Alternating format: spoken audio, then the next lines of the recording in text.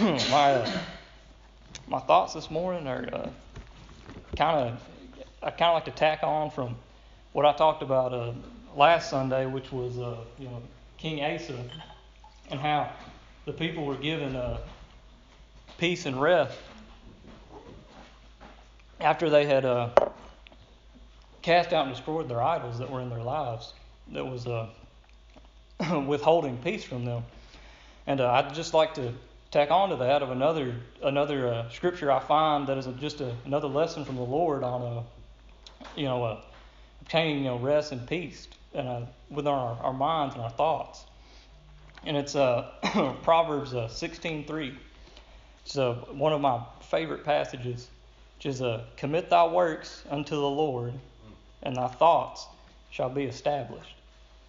That is like I said, one of my favorite verses, and there's a lot of, it's a very short verse, but there's a lot in that verse that you can kind of pull apart and look at.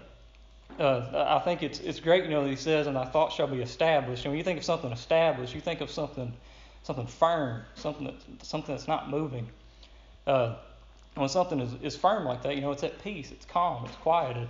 I don't know if any of y'all are like me, but I have a tendency in my mind to overthink things, and sometimes not be very calm with my thoughts. If I have something bothering me, or Matt will tell you sometimes I have trouble sleeping sometimes at night. If I have something that's bothering our minds, it's very common for us to happen to us, for our mind not to be firm or not be established. And here Solomon is giving us a simple lesson on that, on how to establish our minds, how to quiet ourselves, how to feel at peace. And he says, by commit thy works unto the Lord.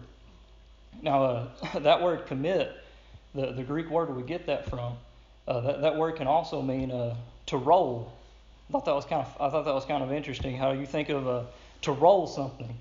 Usually whenever and works does not also just mean our actions or things. It means a product. It means something from us, something that we have. It's it could be like in this instance, where I'm going with this is something bothering you, something that is afflicting you, a burden. Now usually whenever you roll something, you roll it because it's heavy. Whenever it's something that you can't literally pick up because it's so heavy, you have to roll it. In Psalm 55:22, David says to cast thy burden upon the Lord. So we're told if you have something that's too heavy to carry, that you're having to roll it onto somebody who can take it from you. You've heard the expression to take that monkey off your back. We have a lot of issues in our lives that are very, very heavy, very hard to carry. And if you try to carry them all by yourself, you'll find that very hard. You won't find your mind established. You'll find yourself worrying and not at peace. And so I like that idea of rolling your burdens onto the Lord. And and there's nothing wrong with doing that. We're told to do that. I think the Lord is pleased whenever we come to Him and try to cast our burdens upon Him. If you read throughout the Psalms, you'll find David did that quite often. He would take all his problems and roll them up to the Lord, and it was often that he would find peace from that. That word commit can also mean to run or to seek. And if you think of all those people that were sick and afflicted in the New Testament, Christ He healed a lot of people, some that didn't even seek to Him, some He just came to and He healed. But there were some that they sought after Him out of faith in Him, that they knew He could heal them, that He could take this burden from them that was afflicting them. And they sought Him out and seeked Him, and through that, Christ healed them because of their faith. So I think here, that's just another application of that. If you seek out the Lord, He's going to give you peace. He's going to calm that spirit, that mind within you. And another thing I gained from this, just by breaking this down, is that the word thoughts can also mean plan or purpose. That's very, I have a lot of plans or purposes in my life that, sometimes I don't really know what I should do or what I need to do. And I think just like like a parent, I think parents like when you go to them and ask them for advice. You seek counsel from them on something that you should do. Whenever I've made big decisions in my life, I don't normally just make them on my own. I normally I'll normally call my dad, or I'll call somebody that I have a lot of respect for, a lot of faith in, that I know will give me sound advice. And I think just like they help me, I think that's pleasing to them. And I think it's the same way with God. Just like He is our Father. I think it pleases Him too whenever we seek to Him for our plans and for our purpose of what we should do. And we can do that in a number of different ways. With works, that can mean something as simple as praying to God, or studying your Bible, or literally exercising your faith. Doing fruits of the Spirit. And I think through doing all those, by doing all our works to the Lord, that He will show you what your plan or purpose is. And whenever you have that figured out, you have peace. There are examples, because it's very important to be careful of who you seek advice from. There's King Solomon, his son Rehoboam. After Solomon had passed, instead of seeking counsel from the same counsels that had advised Solomon, he said that he didn't like what they had to tell him, because it isn't what he wanted to do. So instead, he sought counsel of his buddies, of his friends, because he knew they would tell him exactly what he wanted to hear. And in not being careful of the advice that he sought, he did not have peace. He had wars. He was and it was not good for him. So it's important to be careful who you seek advice from. And I think the best person that we can seek advice from is from our Lord Jesus Christ.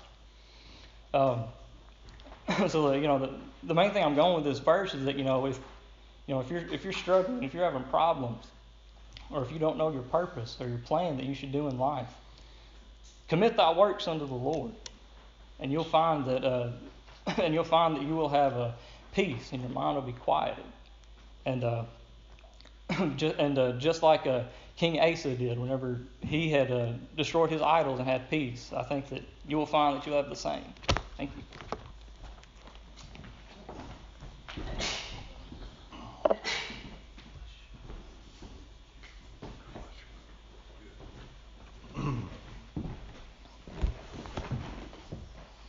Good morning. I'll put that down there so I don't.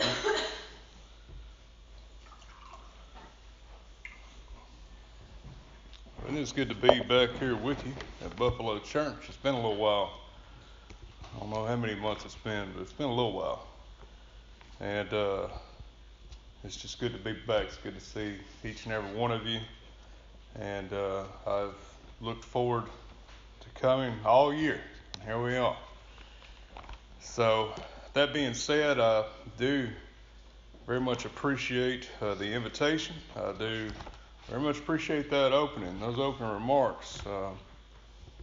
That's very good practical lessons that I need to be reminded.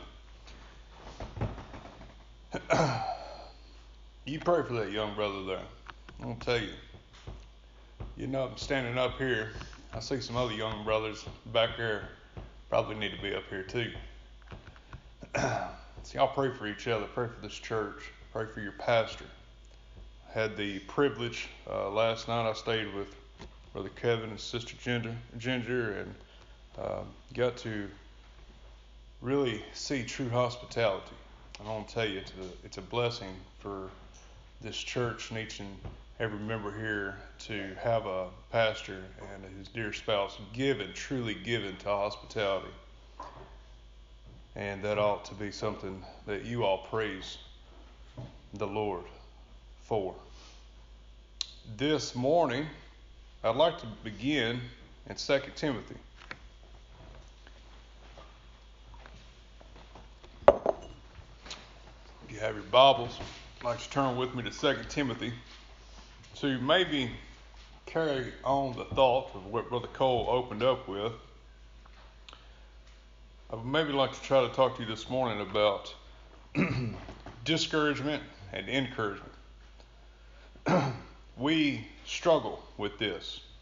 I know we struggle with this because I, a man, and sometimes question why I was called of God to stand before people and preach in His great and holy name. I'll struggle with this thought. I'll struggle with doubts. I'll struggle with discouragement. I'll struggle with the things that go on in the world. I have struggles just like every child of God has. And it's amazing to me that how quickly we can be encouraged in the Lord, and then how quickly we can fall from that.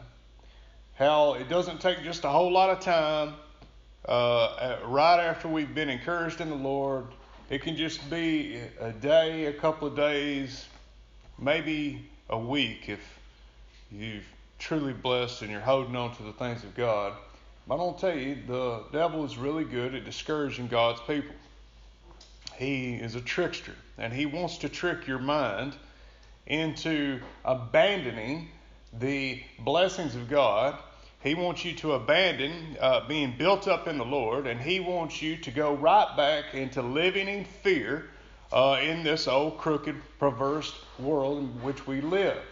We live in a sin-cursed world that we can't control, but I'm going to tell you, the Lord's in full control. Amen? Can I get a witness? Is the Lord in full control? Yes, He is. He's in full control.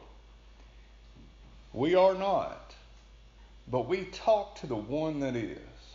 We talk to Him. I hope you talk to Him. I hope you pray. If you don't, I want to encourage you to start practicing. This morning, I'd like to look at 2 Timothy because 2 Timothy is a book that a minister, a preacher, wrote to a young preacher who was discouraged. He wasn't discouraged in the Lord, he was discouraged in life.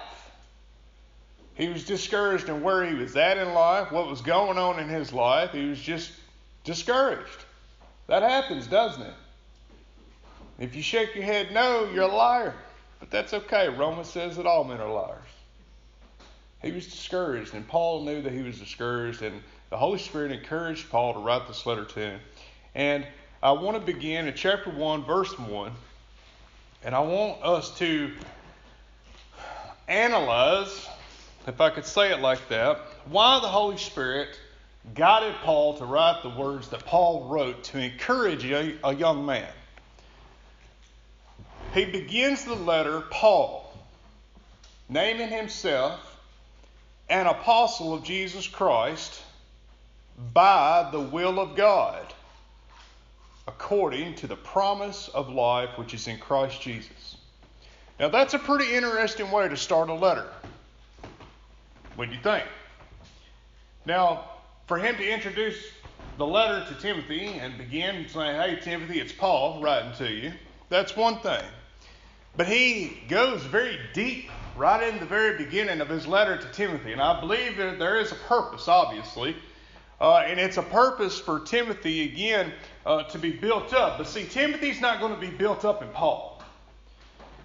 We're just not. It's an encouraging thing to witness things that brothers and sisters in Christ do, okay, for each other. It's encouraging. That is something to behold. But I'm going to tell you what, it's not something that we can hold on to long term for ourselves to be built up in to do ourselves. Okay?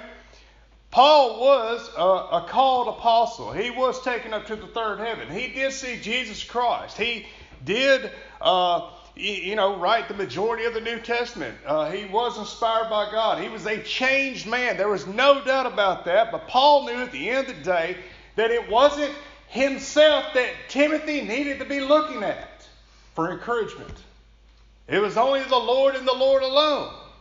So what's he say? He says, yes, I, Paul, an apostle of Jesus Christ, am writing to you, Timothy, but I'm only an apostle according to the will of God. It was by the will of God that I am what I am. You today, who are you today? Do you realize that you are you only by the will of God? That's it. And it's according to what? It's according to the promise of life which is in Christ Jesus. Aren't you thankful for this morning for that promise?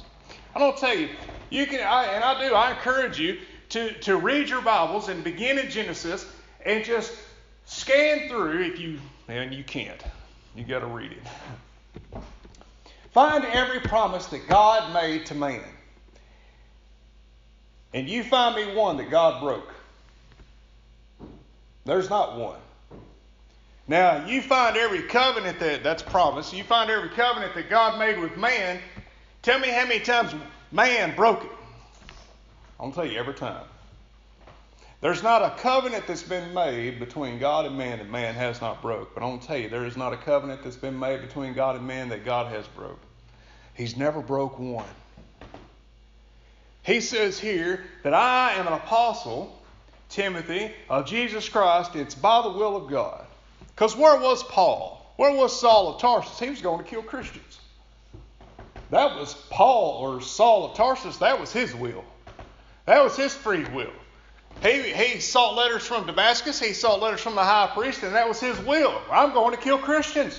They're disrupting my Jewish religion thing, and I don't like it, and they need to die. That was his will. But see, the Lord stopped his will and imputed his own will. And by the Lord's will, now he's an apostle of Jesus Christ. And that will came to be according to the promise. There was a promise that was before. It was the promise of life. And that promise was in and is in Jesus Christ. He says now to Timothy, I would like for you to read this morning and insert your name there. Consider this letter is written to you this morning. And I want you to consider what the Holy Spirit got in an old apostle that's been dead many, many years, but it still applies to you today. So insert your name there. When he says to Timothy, my dearly beloved son, my dearly beloved daughter, consider what this letter says and why it says what it says. Because at the end of the day, like I'm saying, Paul's writing it, but he's being guided by the Holy Spirit to write these specific, each individual word. And it applies to us in 2022 today. I hope we all agree with that this morning, because if you don't, you're just going to stop listening. It applies today. So, he says, to Timothy, my dearly beloved son, grace, mercy, and peace from God the Father and Christ Jesus our Lord. Aren't you thankful today that it did not say condemnation, judgment, and no peace from God and from Jesus? You know, that'd be, you want to talk about disrupting your life. Think about that. That's not the message of the gospel. Praise be to God. The message of the gospel today is grace, mercy, and peace from God and from Jesus. That's a wonderful message, folks. That's a message that in your dark days, it'll get you through. In your worst days, it'll get you through. The things that you dread in life. And I'll tell you what, don't ever think that preachers don't have dread. I do. I still have to deal with things in life. I still have to deal with people. I still have to deal with humans. And I'm going to tell you what, people just, we don't do things right, do we? Even me. I don't do things right. I want to, but I don't. And I mess up, and I fail, and I drop the ball. And I tell you, there's a lot of ball dropping going on in this time in society. And sometimes the balls that get dropped have my name on them. And then I have to figure out how to fix it. And I'll tell you what, that's a dread. Because see, I want the ball to stop rolling. When the ball stops rolling, then you get in real trouble. The ball's got to keep rolling. But sometimes things out of your control happen, but you have to fix them. You have to figure them out. And you have to talk to people that are higher and a whole lot more power than you are that can stop the ball if they want to. And it's difficult. It's very dreadful. But you know, sometimes I stay up at night dreading the next day, dreading conversations or meetings that I have to have. But you know what? The next day when I actually have those meetings, or I actually have to deal with those people face to face, you know it's never as bad as what I dreaded. It never is. You know, the Lord, did you know that He knew what He would endure through when He came to this earth? He knew every ounce of pain that He would feel. He knew it all. And He dreaded it. You remember the Garden of Gethsemane right before the cross. He dreaded it. He dreaded it so bad he sweat blood that night. And yet He went anyway, knowing full well what He would have to endure through. But that's not the message for us. Because He dreaded it, and because He knew, and because He still was willing to go, we don't have to live in dread. We can live in what?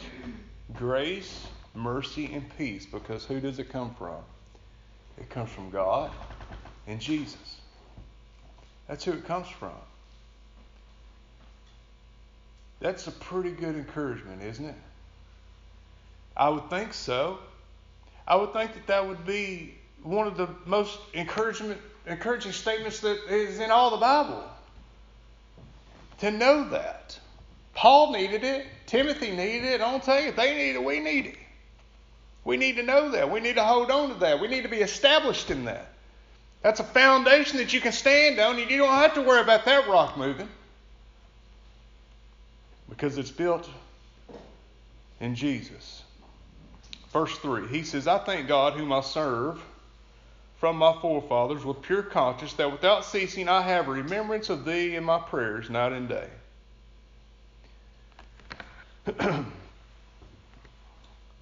Now he calls Timothy a son here. Now, Timothy was not his biological son. Timothy was his son in the ministry. Just like I have fathers in the ministry. And I'm going to tell you, when we start viewing each other, brothers and sisters here, and it's good that I love, among the old Baptists, we call each other brother and sister. I love that. Because see, a true brother and a true sister, just like a true father and a true mother, you're always on each other's mind, are you not? For you that have children, are your children not always on your mind? Mine are. They're in Florida right now. And I think about it. I thought about it when I was going to bed last night. I thought about it when I woke up this morning. I'll think about them all day today. Why? Because they're my children. I'm an only child, so I don't have brothers and sisters. But I feel like if I had natural brothers and sisters, because I have spiritual brothers and sisters, I would think about them often too. Paul thinks about Timothy often because he considers him very closer than a brother family.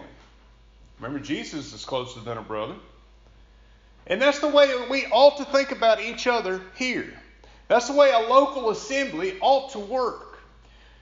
When one of you is hurting, and this is talked about in the New Testament also, when one part of the body is hurting, the rest of the body knows it, right? If you hit your thumb with a hammer, your toe knows about it. Your stomach knows about it. You curl up. Oh man, I've done it too many times. That's the way a body ought to work. So the stomach ought to always be praying for that thumb when the other hand's holding the hammer, right? That's the way we ought to think and pray for each other. We ought to always be on each other's minds. We ought to be remembering and thinking about what each individual goes through on a daily basis. That's why I'm not into mega churches. How do I keep up with 10,000 people? It's hard enough to keep up with, say, 20 or 30. Because, see, we ought to give the mental effort to think specifically about each and every member of our brothers and sisters in Christ, our local assembly, to be praying specifically for each other. Just like Timothy, or Paul encourages Timothy that he did for him.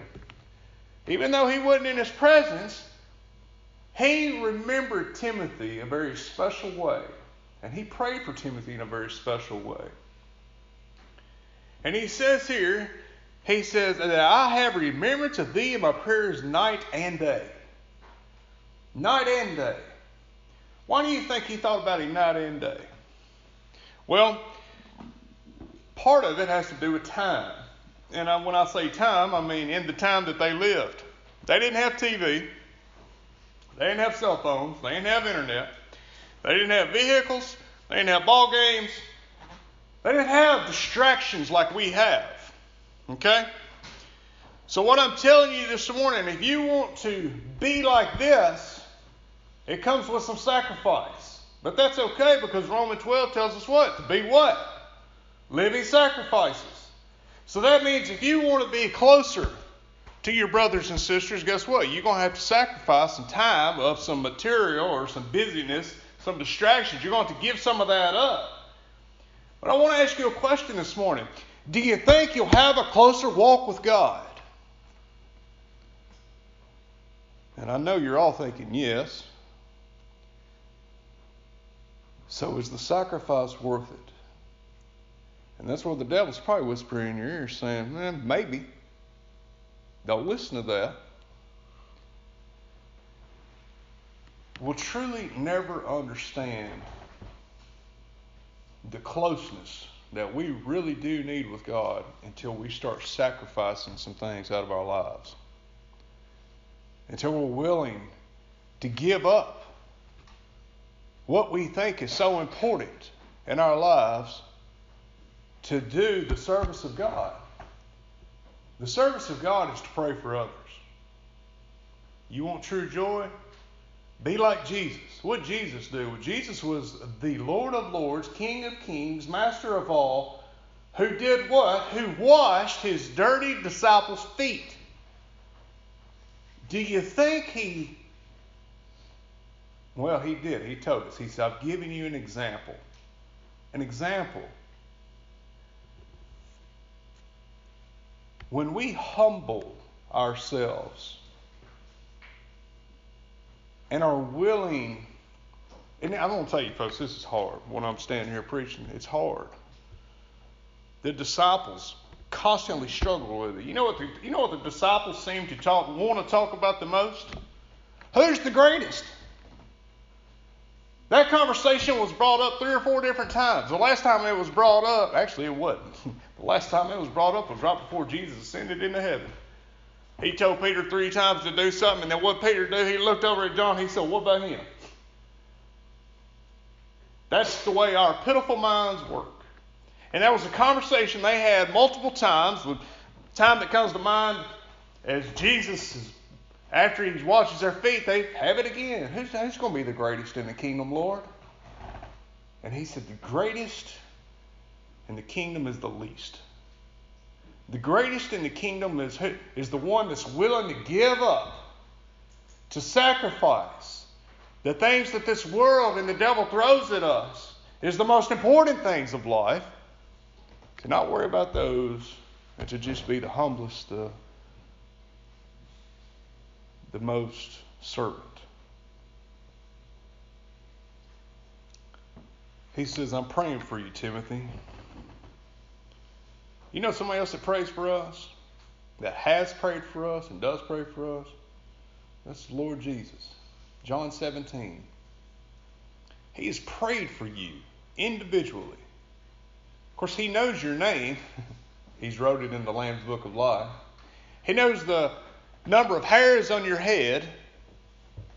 And he has prayed for you. And he intercedes for you. Have you ever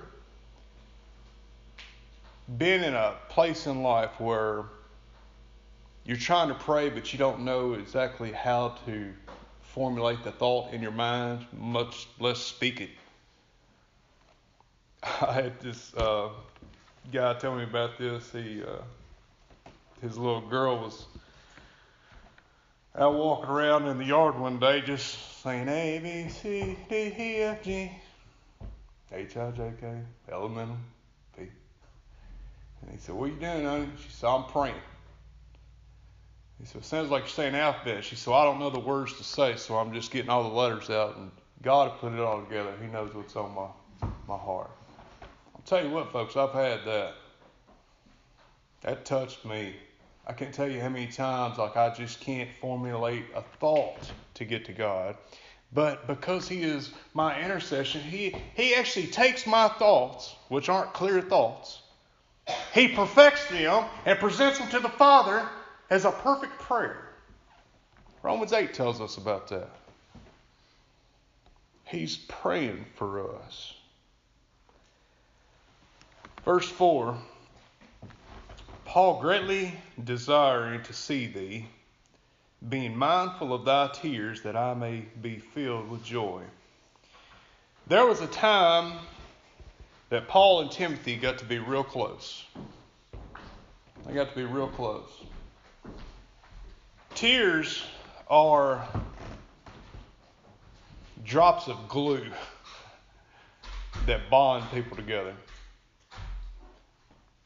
When you can be close enough to somebody that you can be an emotional wreck and that you can just cry together, I'll tell you what, that's a very special time, and don't forget those times. Hold on to them closely.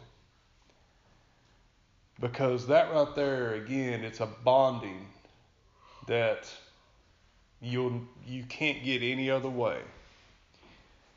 Paul and Timothy had bonded that way. They had bonded in a way that was very personal to both of them, and that's why Paul reminds Timothy of that time. He doesn't elaborate on that time. He doesn't have to. He just talks about his tears. And he says, "And when I'm mindful of thy tears, I am filled with joy." Tears, a lot of times, are sad tears. But tears are also, and can be, joyous tears. And again, they're a bond. He says, "That I may be filled with joy when I call to remembrance the unfeigned faith that is in thee." That's genuine faith. Not a fake faith, not a lazy faith, a genuine faith. He says, I call to remembrance that faith. And he wants to encourage Timothy again, and he brings up his grandmother and his mama. And I'll tell you what, if you have been blessed to grow up in a home or a family that has a mother and a grandmother, or a daddy and a granddaddy, it can even be an uncle, an aunt, it can be people in your life that are not even part of your family, but they took you under their wing and tried their best, and it might have been in another order of faith. It doesn't matter. What I'm trying to tell you is it's a very unique and personal thing that you ought not to take for granted if somebody in your life has tried their best to bring you up in the church. Timothy experienced that. Now this is kind of the first century church here. He was probably brought up in, I don't know. I don't know what he was brought up in, but here's what I do know. Is Paul saw faith in his grandmother, and Paul saw the unfeigned, genuine faith in his mama, and he saw it in Timothy too. And he's encouraging Timothy, hey, that's good. You remember them. And he says, so I put thee in remembrance that thou stir up the gift of God. See, if you're born of the Spirit, you have the gift in you. It's in you. This faith is a gift of God. Ephesians 2:8. It's not of yourselves. It is the gift of God.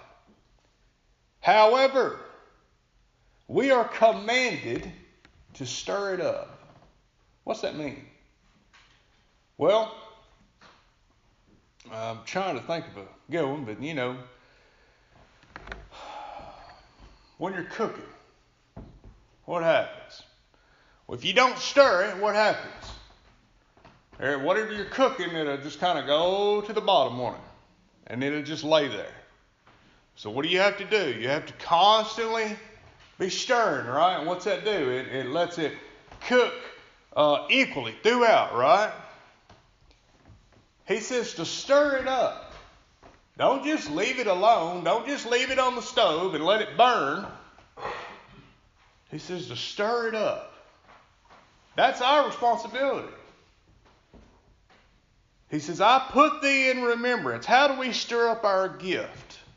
Well, I'm going to tell you, we do it, I hope, every first day of the week. It kind of drives me crazy sometimes. I've got some guys in my life that like to work 7 days a week. I don't understand why. I just don't get it. I don't like work that much. 5 days is plenty. Sometimes I'll do a 6, but I don't like it. But I'm not working the first day of the week. I absolutely refuse to. I just do. I don't care what's going on. It don't bother me. I just absolutely refuse to. And I've got guys that they'll work 7 days a week, and then it'll get to Tuesday and they don't know what day it is. Ain't got a clue. And they'll be asking me, is it Wednesday? It's not. It can't be Thursday. Is it Tuesday? I have no clue. This day is a day of reset. This day is a day of remembrance. This day is a day that we come together and we celebrate the resurrection of Jesus Christ. It's a day that the disciples were met and the Lord appeared in the room. He didn't walk through the door. Doors are shut. But he just appeared. It's a day of rejoicing. It's the first day of the week. And we are supposed to gather together to remember his sacrifice, which gives us motivation on why we should sacrifice. We're here to remember his doctrine, his word, his instruction. And that way we can, no matter how terribly we've messed the week up, because I'm telling you, we can mess the week up badly. Doesn't matter how bad we can mess the week up, guess what? Sunday morning is the morning that we can push reset. Each and every week. We can do it daily. Sometimes daily's hard. But Sunday, there's something special about a Sunday morning, is it not? It's a day of remembrance.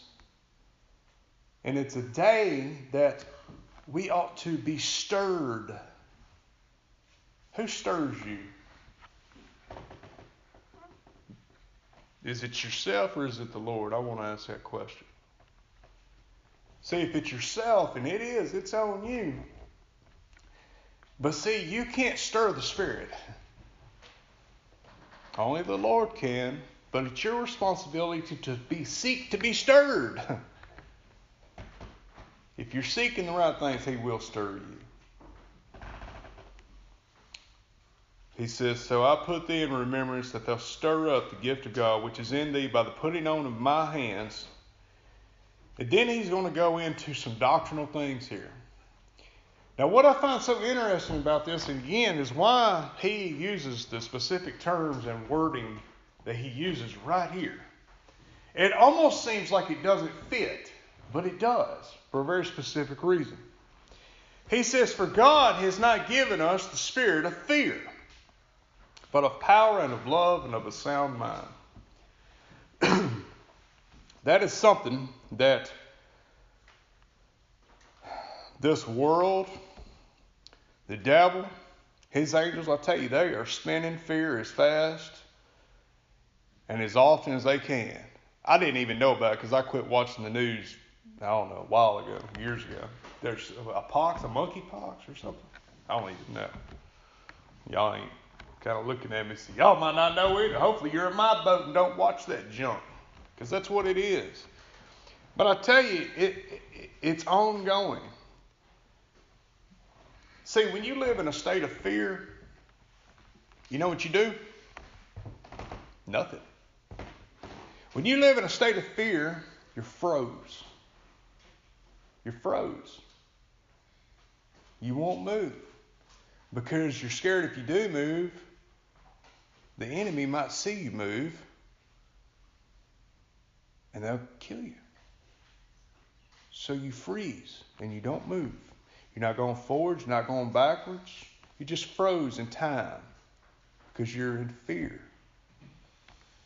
But he specifically shows us here that that's not of God. Fear is not of God. You know how many times Jesus said, fear not?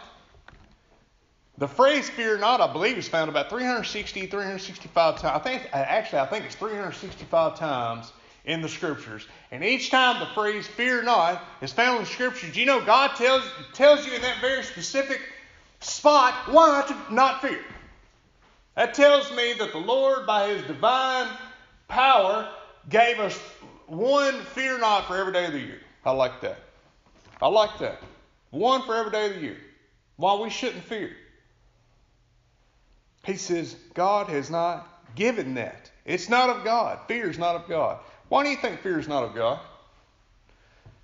I mean, God is all power, is He not? It says that He is all power in heaven and in earth. You remember Jesus, John 17:2, He says, Thou hast given me power over all flesh. We're flesh. Animals are flesh. Fish are flesh. There's flesh everywhere. Jesus says, I have all power. Not some power.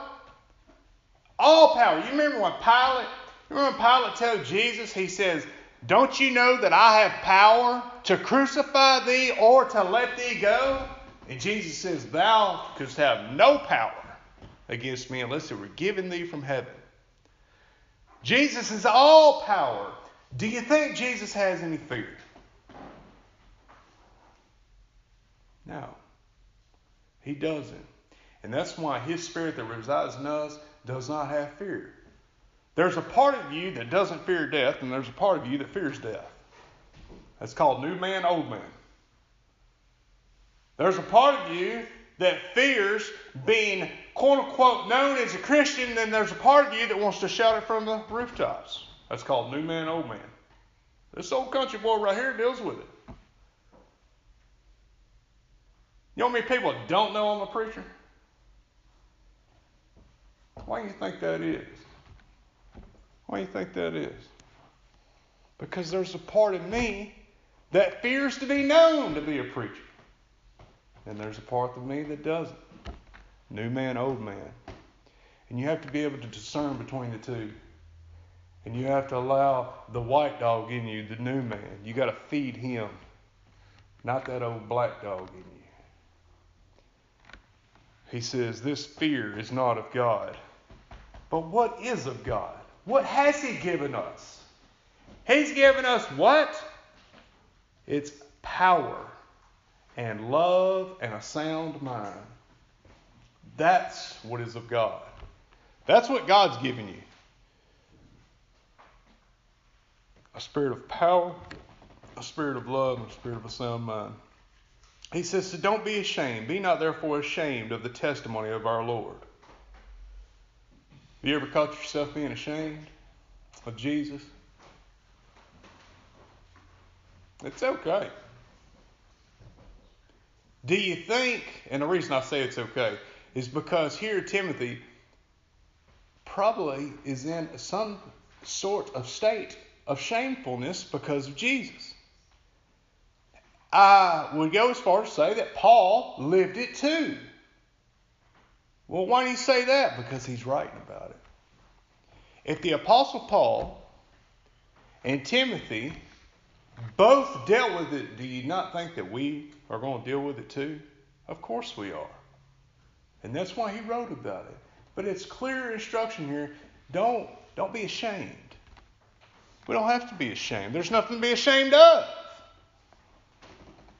He says, don't be ashamed of the testimony of our Lord. And I want you to remember that word testimony. Testimony is to testify, to declare. Okay? Because that's what he's fixing to talk about. What is it that we are not supposed to be ashamed of? It's the testimony of Jesus Christ. What was his testimony? What did he declare? I'm going to tell you, he declared, well, a lot. But the one main thing that he declared was the last thing he said on the cross when he said, "It is finished," declaring that salvation was accomplished. You know, I work during the day.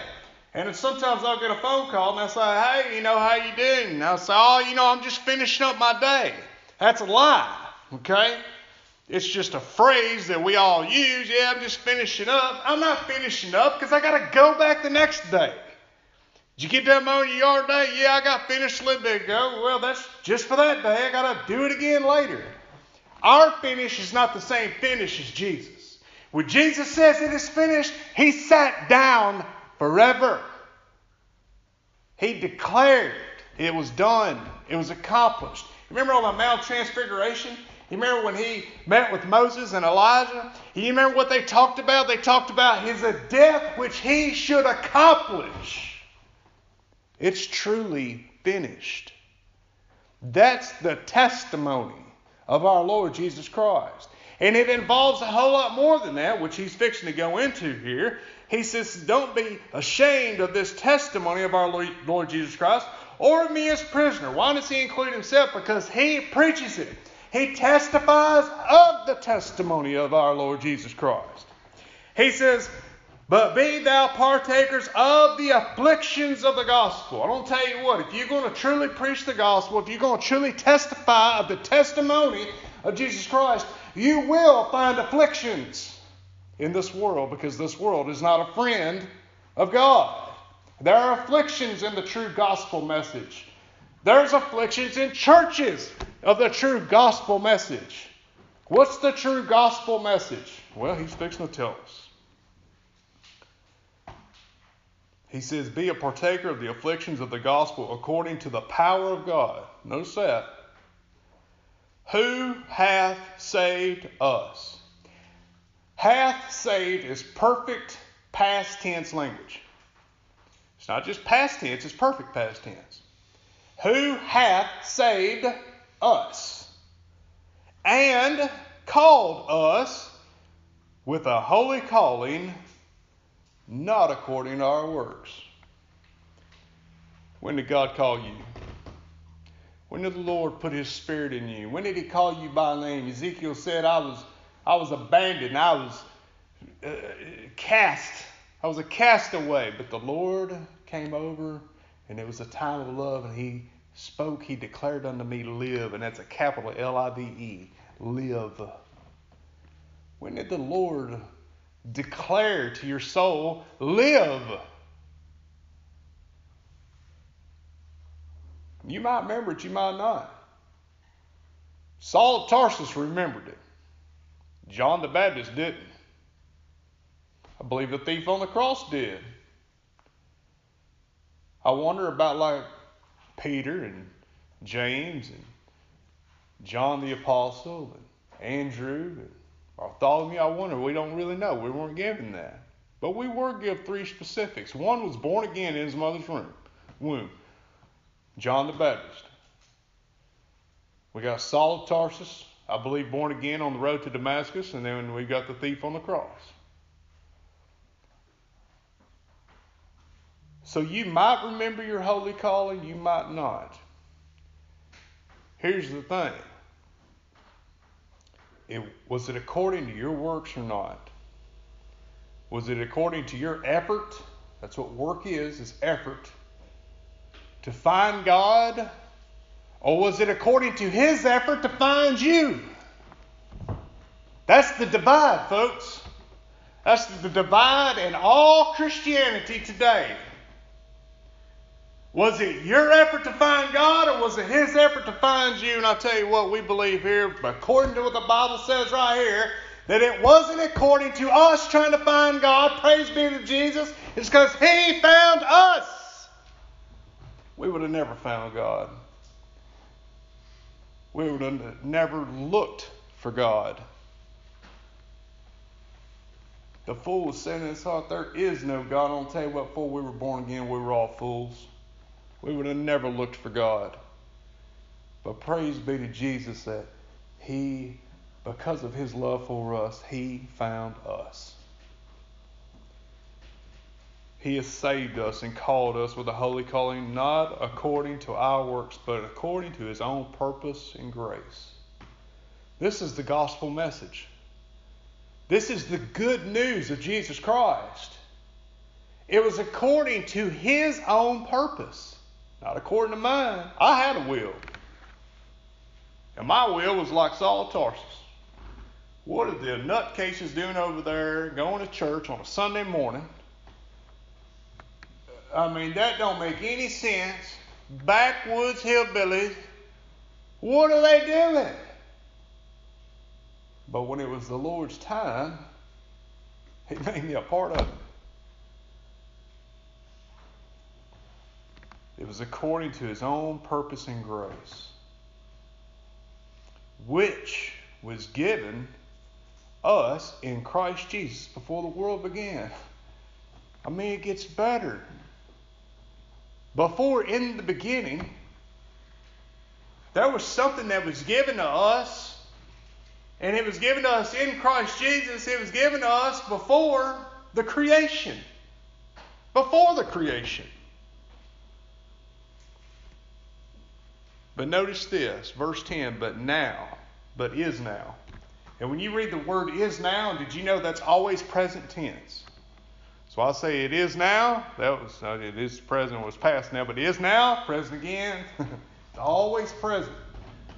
But is now made manifest or made known. Did you know that this was not made known for so many centuries? The Bible talks about that these things were hidden. They were hidden. Who hid them? God hid them. Why? I don't know. They're one of the things I'd, maybe get to ask the Lord when we get to heaven. But the Scripture tells us He hid those things. But now He has made them known by the appearing of our Savior, Jesus Christ, who hath abolished death and hath brought life and immortality to light. I'm glad to see the sun shining today. On cloudy days or late evenings or especially at night, I try to be careful where I'm walking, what I'm stepping on or over. I might fall down and hurt myself. I need a little light. The gospel is light. He says He has brought life. Notice, Jesus has brought life. He has brought immortality to light through the gospel. What is the gospel? What's the purpose of the gospel? I ask you this morning. Is it to save sinners to heaven? No, it's to shine light on Jesus Christ.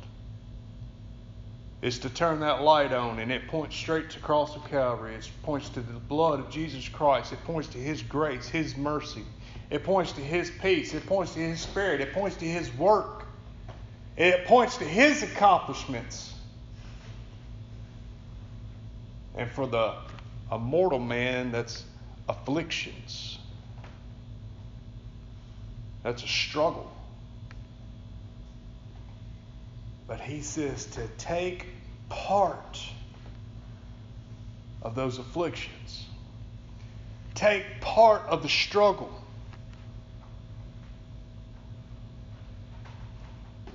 Why? Why does He want us to keep on keeping on? Why? Because somewhere in there, did you know that you're going to help other people find the anchor to their soul? See, their soul is already anchored, but they don't know it. The gospel shines that light to that anchor and lets others know that that anchor is Jesus. We're to be partakers of that. That tells me that we We can have a part, if you will, in someone's, and I'm going to use this word, salvation, but it's not eternal. But we do. When you encourage somebody in the Lord, and they can see Jesus more clearly, to where now they're leaning on Jesus, the Lord blessed you to have a part in somebody's salvation. That's a deliverance, but it's a timely deliverance. It's not eternal. Only Jesus has all part in eternal salvation. But He says to be a partaker.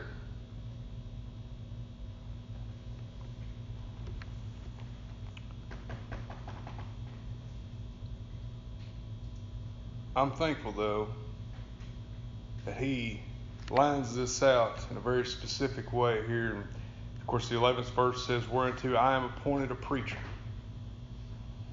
The Lord appointed Paul to be a preacher. I'll tell you what, Paul wasn't looking to be a preacher. Paul was a murderer. But he was appointed, and God appointed him. And when God appoints you to do something, I'm going to tell you what, you try to run from that, it's a bad thing to be doing. He says, I am appointed a preacher, an apostle, and a teacher of the Gentiles. Did you know we're all teachers? If you've been born of the Spirit, did you know you have a ministry? Each and every one of you. Male, female, old, young, boy, girl, every single one of you has a ministry. That means you're supposed to be ministering to the ones around you. I want y'all to think about that.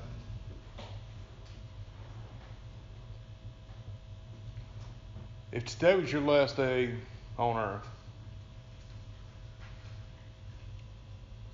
you died today. And I'm thinking about me when I'm talking to y'all.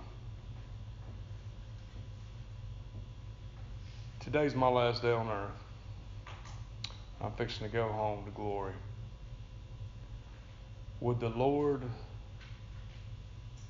say, good job, or not? Would He say, you've been faithful, you've been a good minister? Or would He say, I brought you home early because you weren't doing good enough? I think about that. We all ought to think about that. You only got one life in this life.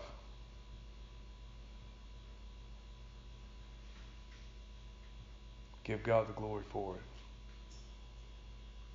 May the Lord bless you is my prayer. We have a number.